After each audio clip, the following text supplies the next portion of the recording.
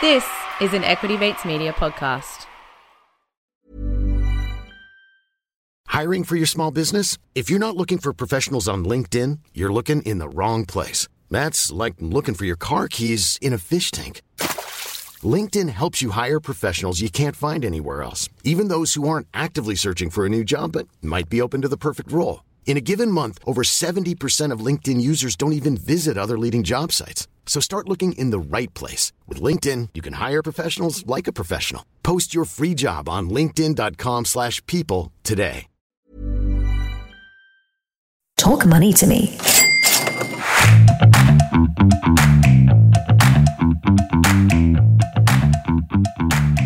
Welcome to Talk Money to Me. Thanks so much for tuning in. I'm Candice Burke. And I'm Felicity Thomas. Now today we're bringing you part 2 of our exclusive interview with Mr. Jack Cowin.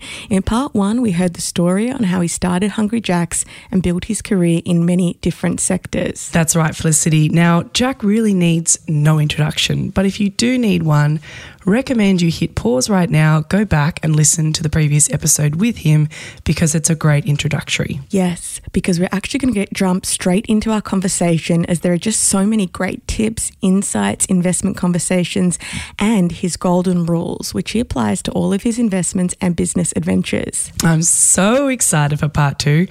I'm literally still buzzing from our conversation with Jack. Honestly, it was really great. And as you'll hear in today's conversation, we are going to be talking more about his outlook on the food sector more generally, various investments that Jack is a major shareholder in, and why he invested his capital into these ideas. And we'll also delve deeper, as Felicity mentioned, into his investment principles. One of them, spoiler alert, being invest in good people. And in this part 2, you're also in for a treat. Yeah, he talks about uranium. Felicity gets really excited. That's it. We did have the nuclear chat. Now, before we jump into part 2, as a reminder, this podcast is general in nature and is not to be considered personal advice, even though Felicity and I are registered financial advisors at Shaw & Partners. If you find this podcast episode useful for your own investment purposes, firstly, we're really glad that's the case, but always go out and seek your own professional advice before you make any of your investment decisions. With that, let's jump straight into the next part, and we're going to be picking up the conversation with Jack's thoughts on the home delivery service and overall outlook, and his opinion on Amazon. You can't deny Amazon is one of the best delivery services globally. So have you got a comment there, you know? I visited the Amazon warehouse here in Sydney. It's the largest warehouse in Australia and this part of the world. You would not want to have to compete against that because it's all totally automated. You know, somebody presses a button, and the old warehouse thing. You'd have a forklift. Somebody get up, pick it out, put it in a bag. You know, this is totally automated, and it revolutionizes the warehousing business and pickup, and that kind of floats back into what's the lowest cost way to be able to deliver something. And when you got the warehousing side of it in place like they do, they're obviously competitive. So it'll be a factor in the future. It'll be a factor for sure. Yeah. Well, speaking of forklifts and cranes and such like, I know one of your other investments is very different to the QSR sector. You have a pretty large stake in Queen's Road Capital. So earlier in the year, we sat down with Warren Gilman, and he really gives a compelling argument. You know, you're an investor, so we know that you're keen and long on QRC, but we would just love to hear from your perspective. What gave you the confidence to invest in the resource sector, which is very different? You've taken a pivot from your food focus, really, and to back Warren and the team. Yeah, well, kind of the opening bell was I knew nothing and had an aversion kind of against, because I thought it was kind of a high-risk sort of business getting into the resource business. So it wasn't on my hit list. But one of the investment principles that I find is investing in people is an important factor, and so whether it's mining, fast food, whatever, if you have confidence in the people that are about to embark on this, that's probably more important, and you can be agnostic to what the nature of it is. If you get the right people with the right brains and the right sort of attitude to build a business, then that's the factor. And in the case of Queens Road Capital, Warren Gilman was someone that I've known for a long time, 20, 30 years.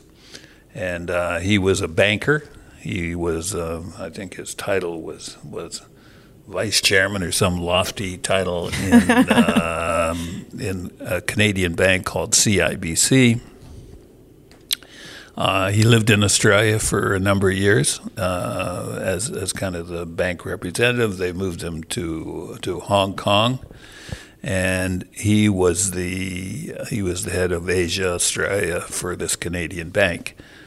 And at one of the reasons why he got moved to Hong Kong was the largest shareholder in this Canadian bank. And CIBC is like Australia. They got 4 major banks. So these are big organizations. The largest shareholder was Li Ka-shing, who is probably Asia's wealthiest man. And largest shareholder. And Warren's job, in addition to kind of the regular banking business that they ran, was when Mr. Li called, be available to be able to meet his needs because he is a major shareholder. And don't lose money. He had 2. You're ahead of me. He had 2 basic. And so anyway, the bank forms a joint venture with Mr. Li called CEF, which was to invest in natural resource projects. And Warren was a geologist and understood money, and so they established this joint venture, and Warren had a track record of making many billions of dollars for Mr. Li and profit of making profitable investments. Meanwhile, he's a friend of mine, and I'm kind of watching all this over the years take place. About 5 years ago, the Canadian bank laws changed, which said the Canadian bank could not be involved in a investment equity position for who knows whatever reason. But the bank law changed, said they couldn't do this, so they had to wind up the company. Warren was the CEO of this, and my kind of advice to him was, you've made all this money for Mr. Li. You know where the bodies are buried. You know where the deal flow is. Why don't you do this yourself? So he bought a shelf company in Canada called Queens Road Capital, and I said, look, I'll help you raise some money. I put in $25 million. Andrew Forrest put in $25 million, and we attracted other people like Brett Blundy, your dad, been a number of other people that have come along. And we had a second go around, so I put in another 25. Andrew Forrest put in another 25. So, roughly $100 million probably has gone in equity. He has done 6 deals. You're right. Mr. Li's philosophy was, number 1, don't lose money. Number 2, pay me rent on the money, which led to the way in which he has structured the deals, in which a company has to be strong enough to be able to pay a dividend, pay the preference fee. So he goes and he makes an investment, and he makes anywhere from 8 to 10% interest on the investment, on the pref shares, and he has a warrant on the growth of the stock. So the company's got to be strong enough that it can make so he's out of the speculation business of all the mining companies, the things that we know. So the investment has to be able to be of substance that is not in the spec stage, because they got to be able to pay the money on dividends. And then you ride, if you've got the right sort of assets. He's made 6 or 7 investments now in the last couple of years. He's very strong on the uranium business because of the future of nuclear energy, which Australia still struggles with. But I think with time, this he anticipates there will be huge growth in the value of uranium. But he's got other ventures which are, as I say, he's got half a dozen investments which he thinks that have got terrific potential, and the value growth in the shareholder value of the shares continues to grow. But to go back to your fundamental question of how did I get into this, it was through the choice of the individual rather than me having any expertise or knowledge about the mining business. That's where his kind of background was. That's what the value that he brought to it. And you're buying into someone who has a track record of being able to do this. Now he's duplicating it, and it will continue. Yeah, so I guess this is actually a good way to lead into our next question. So we talk about on the show all of the time that we're heading into a commodity super cycle, and that it's going to be actually near impossible for the Paris 2030 decarbonisation goals to be met with the current underinvestment and supply constraints. So we do know that Queen's Road Capital is a lead financer in future-facing commodities, like you said, uranium. So I guess what are your thoughts on that and whether these 2030 decarbonisation goals can be met? I mean, obviously investing in Queen's Road Capital because they invest in future-facing commodities is a bit of a no-brainer at the moment. Yeah, well, I don't claim to have any expertise or kind of knowledge that beyond what I read in the newspapers. And I've got my own views about when the wind doesn't blow and the sun doesn't shine, and what are we going to do about developing batteries that kind of provide the substance of being able to keep things in line. So my kind of view is that there is a very important need to have that base load covered, and the closure of the coal industry. How do we balance some of these things? So I think there's some huge big conflicts that we talk about green hydrogen and all these things, but we're dealing with the unknown.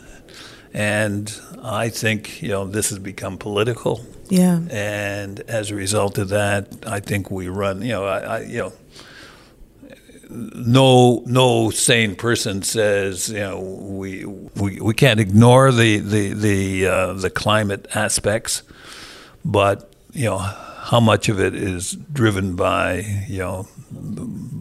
politics, and how do we have a plan which makes sure that the lights stay on and that the plants continue to operate, and that we don't find ourselves through shutting all these things down until we got a valid replacement and renewables are great, but as I say, there's also the downside of reliability and being able to deal with that. So as I say, I do not sit here having any great foresight as to where this goes, other than being nervous that we are heading down a path of uncertainty because we don't have the answer on a lot of these things. And as I say, part of my interest in which I've developed through my association with Warren and Queen's Road is the value and of the uranium nuclear industry. And to me, this is you look at some of the France and some of the places where the economies are built on nuclear. And I think one of the problems we have politically is the fact that we've had a closed book on this, and I think it has to be reopened to say what are the alternatives so we can put some certainty into where we're going, rather than trying to have wishful thinking that all these other things will magically come into place, which, as we sit here today, they're not. Okay, so Australia's known uranium resources are the world's largest, almost 1/3 of world total, but most of them aren't in production and aren't going to be for a while. So it's a long-term investment, a bit like plant-based meat. But interestingly, you go to China and UK, there are big investments being made in this, and More so than Australia. The US? U.S. has, I forget what the number is, but something like 10 or 15%, 20% of the U.S. power comes from nuclear plants. But the real question is if we shut down the coal industries, all fossil fuel and things like that, what's the backup plan when the renewable plan? And it's been this obsession with how do we get renewables to replace fossil fuel? And you could say, okay, well, if everything else was in place and the cost to do the transmission and all that, they say nuclear is too expensive, but the replacement cost to go to the transmission cost, then all these things added up. Renewables are not cheap, and but Warren and those people that know feel that uranium as an investment that nuclear will emerge, will become a factor, and uranium. You say what's an investment prospect? Uranium investment will become more valuable as time goes along. We 100% agree, and our chat with John Borshoff really highlighted the importance of uranium as part of the global push towards decarbonisation. Now, before we move on to hear more of Jack's top business tips and insights, we're going to take a quick break and hear from our sponsors. Ready to pop the question? The jewelers at BlueNile.com have got sparkle down to a science with beautiful lab-grown diamonds worthy of your most brilliant moments. Their lab-grown diamonds are independently graded and guaranteed identical to natural diamonds, and they're ready to ship to your door. Go to BlueNile.com and use promo code LISTEN to get $50 off your purchase of $500 or more. That's code LISTEN at BlueNile.com for $50 off. BlueNile.com, code LISTEN. I'm Sandra, and I'm just the professional your small business was looking for. But you didn't hire me because you didn't use LinkedIn Jobs. LinkedIn has professionals you can't find anywhere else, including those who aren't actively looking for a new job, but might be open to the perfect role, like me. In a given month, over 70% of LinkedIn users don't visit other leading job sites. So if you're not looking on LinkedIn, you'll miss out on great candidates like Sandra. Start hiring professionals like a professional. Post your free job on linkedin.com/people today. So recently we saw in the AFR you had really great business insights, and I'm just going to quickly summarize them, which a lot you've kind of reiterated today with us. Firstly is make sure you stay in business and survive the downturns. And that's really poignant, I guess, with, everything that's looming with recession, that a lot of talk in that. Yeah. You have to take risk. If you do not take risk, then why are you in business? Why are you in business? But you will not do anything of any significance unless you take some risk. Or otherwise, you become a commodity. Nobody will pay. So you have to take risk on whatever that business is that you're going to back. But you don't take crazy risk. Calculated risk. Yeah. Calculated risk. That's a good word. Very well said. Another one was, remember that life and business, they go up and down in cycles. Everything that goes up, eventually comes down, like you said with the Domino share price, right? Well, hopefully it doesn't. It's not quite as simple as that. There are adjustments along the way. What you really want is, yes, things will go up, they'll go down, but you want a business that has long-term prospects of continuing to go up on a long-term basis. Yeah, on a graph, if you picture Yes. that. This is a great kind of question for how we're feeling about the market today. Is we've obviously had, multiple bear market rallies with the COVID kind of years just dissipating. QE is pretty much at an end now. It's a very different economy and world stage for investment markets since the last 2-3 years. So how are you feeling about the markets at the moment? Well, like you listen to the analysts who, the world is coming to an end, and, they get nervous because the interest rates are going to go from 2% to 5%. And as I said earlier, I come from a school in which at one stage we paid 20 in the mid-20s for interest. And to me, 10 when I got started was a reasonable number. So I say this is a bit of a nonsense that the interest rates factor. Fine, we got an inflation problem. The interest rates are being used as a mechanism to try and reduce inflation. That'll take place.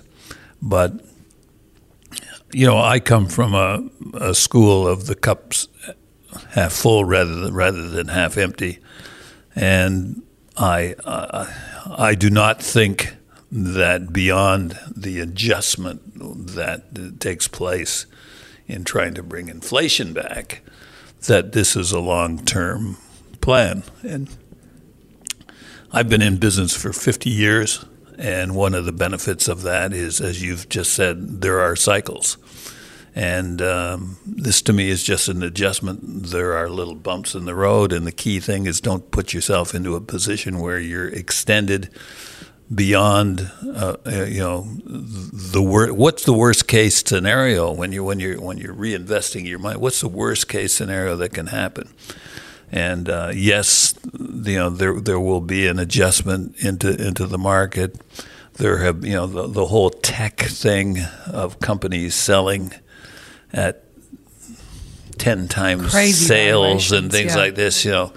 Yes, there'll be corrections in that because things just get out of line. But so don't get yourself into a position whereby if things do get worse, that you're in a position where you're exposed and vulnerable. You're right. The worst thing you can do is be forced to sell when you don't need to. And we see that. And this whole crypto stuff that's going on, people will go to jail because they've done crazy stuff. And I think you got to try and avoid some of these things that, get rich quick sort of philosophies and take a longer term vision that if you do the right thing, you invest your money responsibly, that in the long run, things will work out. Yeah, but don't put yourself into the zone where if the worst case happens, you do get taken out of the game. That's not what you want. Now, with that, could you share with us some of your latest investments you've added to your portfolio and why? I have an interesting situation in which my son, Michael, he has he came from he was a chemical engineer. He worked for UBS. I became a partner in North Cape, which is a kind of investment firm here. And about 3 years ago, he kind of took. We set up a thing in which he has an investment fund. You could almost call it a family office in which he runs the outside investments, which are outside the mainstream business of things that we're doing. And my role is to how can we buy a company rather than necessarily shares. So he has this portfolio which he runs and manages and charges us a fee for doing. But he's independent again. He does his own thing, and as long as he does well, Dad doesn't try and interfere with what the choices are. So I'm no longer kind of speculating on buying and selling on a regular basis equities, such as you people deal with on a base. But he does, and I'm putting that into kind of, as I say, we're major shareholders in that, and that's different than kind of the being a portfolio manager. That in case of mine, I'm sure the big investment funds. That's probably not a great. As I say, we got $50 million in that. That's outside what he manages. He has 42 stocks that he owns. The fund owns. He and I debate that. I think it should be 10 rather than 42 because I say, how do you really understand what's going on with 42 stocks? So then take meaningful positions and a kind of a family office. And his answer to that is, diversification is not a bad thing, probably true. But my rebuttal to that is, when you're dealing with outside people's money, you get the phone call that says we want to sell, we want to redeem our shares. So you have to have some degree of liquidity that you can create. But in a family situation, that call is not going to come place. We don't have to, have liquidity moments. We don't have those liquid. So you can take more risk and less diversification by taking stronger positions in individual positions. Sounds rather like that than, debate is still ongoing. Yeah, correct. And so far he's winning. I haven't had much success. So far he's winning. So far he's winning. But it's he runs that. That's his business. We continue to look at businesses, where we can play. From my point of view, we have 4 businesses in the U.S. You say, what have we done recently? We've got a business in the U.S. which is in, we got 2 restaurant businesses in Canada, one business in Kansas, which is in the transportation business. It's called RCX. Freight train goes 100 miles in a day, and we have 1,000 vans which bring people back. That takes the engineer back to where he lives and gets the new crew out there. And so still in the delivery business, essentially. Yeah, no, it's crew hauling is what RCX is. That's what it does. And then we have a business. We had a business which is in the scaffolding business in Canada, called Skyway. $150 million in revenue. We bought a business about 4 or 5 years ago in partnership with Blackstone in the U.S. It was a little under $400 million in revenue, under $500 million in revenue. Oil price went up, and so the revenue went from $500 million to $1 billion in like a couple of years, and you can imagine what that does to try and keep on top of that. Oil price fell, revenue went down to $650 million. It's back now as things have recovered to like this year it'll do $750 million. We bought out Blackstone shares in that, and that's based in Houston. And so that's probably been the most recent sort of thing. Again, private business that fits the whole model. Control sort of aspects. Well, this business, it's in scaffolding, painting, fireproofing, all things like that for big industrial. Largely the oil, that Houston oil coast, the LNG plants being built and doing, and so that has been that we've been active in that. And as I say, but the interesting thing is in dealing with a business like that is the fluctuations, of based on things like commodity prices, and we won't do this. We won't do this renovation or upgrade until the oil price increases, and then all of a sudden it does, and then you're short on people, and so that's been a challenge. How do you continue to keep on top of that? Yeah, and then obviously with the war in Ukraine dragging out, that's another external catalyst that you can't really plan for in any business. So they're the additions that you've recently done in the private space and the business space. Without giving away all your secrets, are there any kind of businesses that you've been looking at? Do you have like a bit of a hit list, a watch list that you're looking at thinking, I'm interested there? Well, I said earlier, one of the things that kind of the first criteria, and we continue to look at things every week as people come in, if they know you're a potential investor. But what can we buy that fits into what we're already doing? And as I say, we got into the meat processing, making hamburger patties, which is an export business. But we also make hamburger patties for Hungry Jack's and chicken products for Hungry Jack's. So that sort of investment fits. Now we have one really important question. What words of wisdom would you share with someone looking to start their own business? I think you have to be, one, you have to have your antenna out for look for a business where people can create a value-added situation that doesn't exist today, that somebody else isn't already doing. So, and that could be that's a broad sort of statement. But how do you look for something where people will spend their money on the product that you're trying to put forward. So what I'm endeavoring to say is there are lots of ideas out there. 9 out of 10 don't work.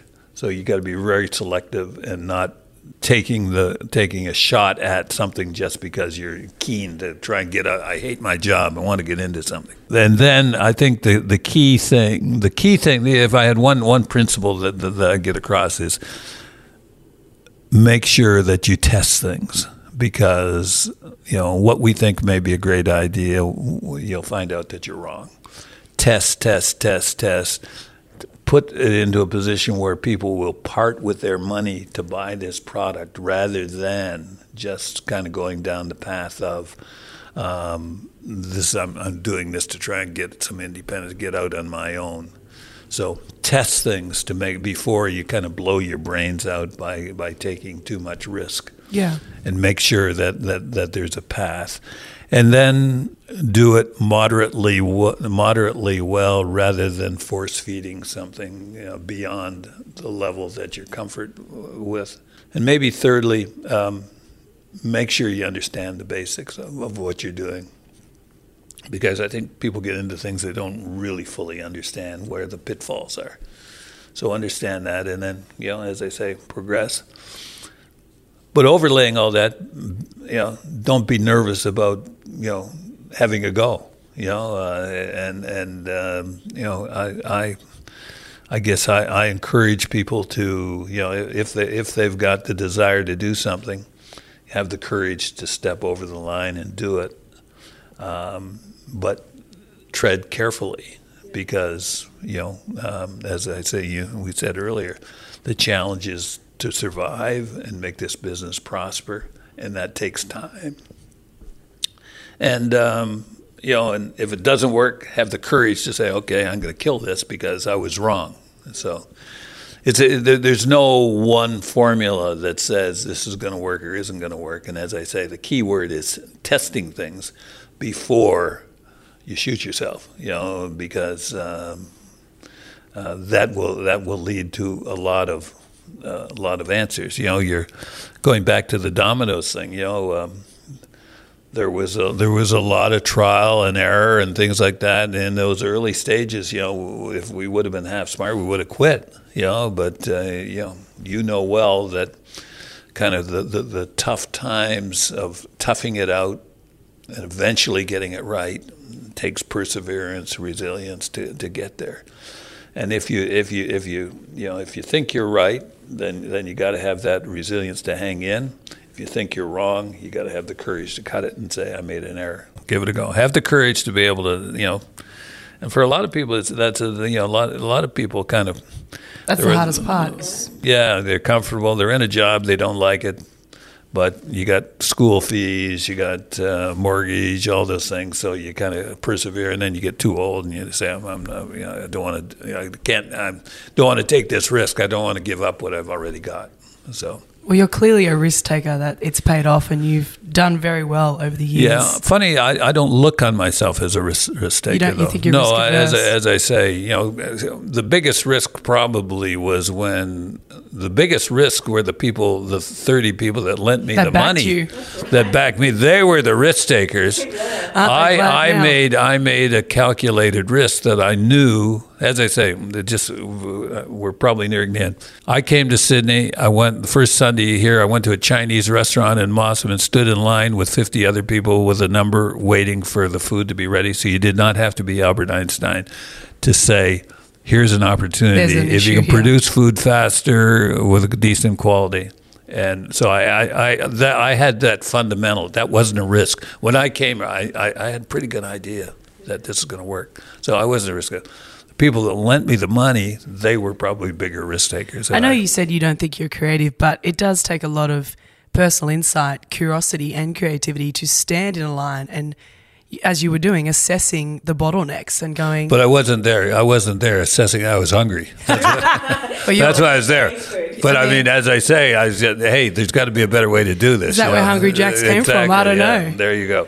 All those years ago. Well, thank you so much, Jack, for inviting us into your office and chatting about the investments that you've done to date. We have one final question that we love to ask all of our special guests.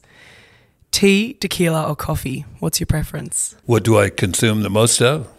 Coffee. Yeah, coffee. And so Hungry Jack's spent $20 million just putting barista coffee into the business. And so we're hoping that we didn't have a real breakfast business. So we're hoping with barista coffee, which people have in the morning, that will increase the number of people that go to Hungry Jack's in the morning to buy coffee. So I've taken a new interest in coffee. I don't drink tea. Tequila occasionally, if the occasion presents itself. But coffee would be the And I've just got to ask you, it's like asking who's your favorite child. Do you consume more pizza or burgers, would you say? Probably burgers, because it's your firstborn. That was kind of our entree, and I'm still active on a day-to-day business. The Domino's business is run by Don May and the executive team there. Still a director, still have a say in that, and I still eat. I'm a consumer of. You still get the deliveries? Get deliveries, absolutely. Does the delivery driver know who you are when you're opening the door? No. But I often ask them where they're from and what their story is, because that's of interest as well. So. And it's great that you're still consuming the product, that you're continually testing and doing market research. But you have to. I mean, again, that's part of how do you understand the business? How do you understand the business? How do you really understand what's going on? And how do you be competitive? Because you got other people that are kind of big companies who want to take the business away from you. So you got to keep the antenna up, trying to understand where things are. And that's a wrap. We really hope you liked this exclusive 2-part episode and our conversation with Jack Cowin. If you'd like to find out more about how you can apply some of Jack's personal business lessons and investment principles to your own portfolio or perhaps your own startup adventure, we'd love to hear from you. So do that by reaching out to us on email, which is cftgroup@shoreandpartners, that's plural with an s.com.au. Again, although Felicity and I are financial advisors at Shore & Partners, and obviously Jack is a very successful businessman, please remember that today's episode does not constitute as personal, financial or business advice. As always, go out and seek your own professional advice before you make your decisions. And make sure you follow us on @TalkMoneyToMe podcast on Instagram for daily market updates. And if you enjoyed this podcast, please share it. Please give us a 5-star review on Apple Podcasts or Spotify. We'll be back next week. Until next time. Let's go grab a Whopper, Felicity at Hungry Jack's. Sounds good. See you then. Talk Money to Me is a product of Equity Mates Media. All information in this podcast is for education and entertainment purposes only. Equity Mates gives listeners access to information and educational content provided by a range of financial service professionals. It is not intended as a substitute for professional finance, legal, or tax advice. The hosts of Talk Money to Me are not aware of your personal financial circumstances. Equity Mates Media does not operate under an Australian Financial Services licence and relies on the exemption available under the Corporations Act 2001 in respect of any information or advice given. Before making any financial decisions, you should read the product disclosure statement and, if necessary, consult a licensed financial professional. Do not take financial advice from a podcast. For more information, head to the disclaimer page on the Equity Mates website, where you can find the ASIC resources and find a registered financial professional near you. In the spirit of reconciliation, Equity Mates Media and the hosts of Talk Money to Me acknowledge the traditional custodians of country throughout Australia and their connections to land, sea and community. We pay our respects to their elders, past and present, and extend that respect to all Aboriginal and Torres Strait Islander people today.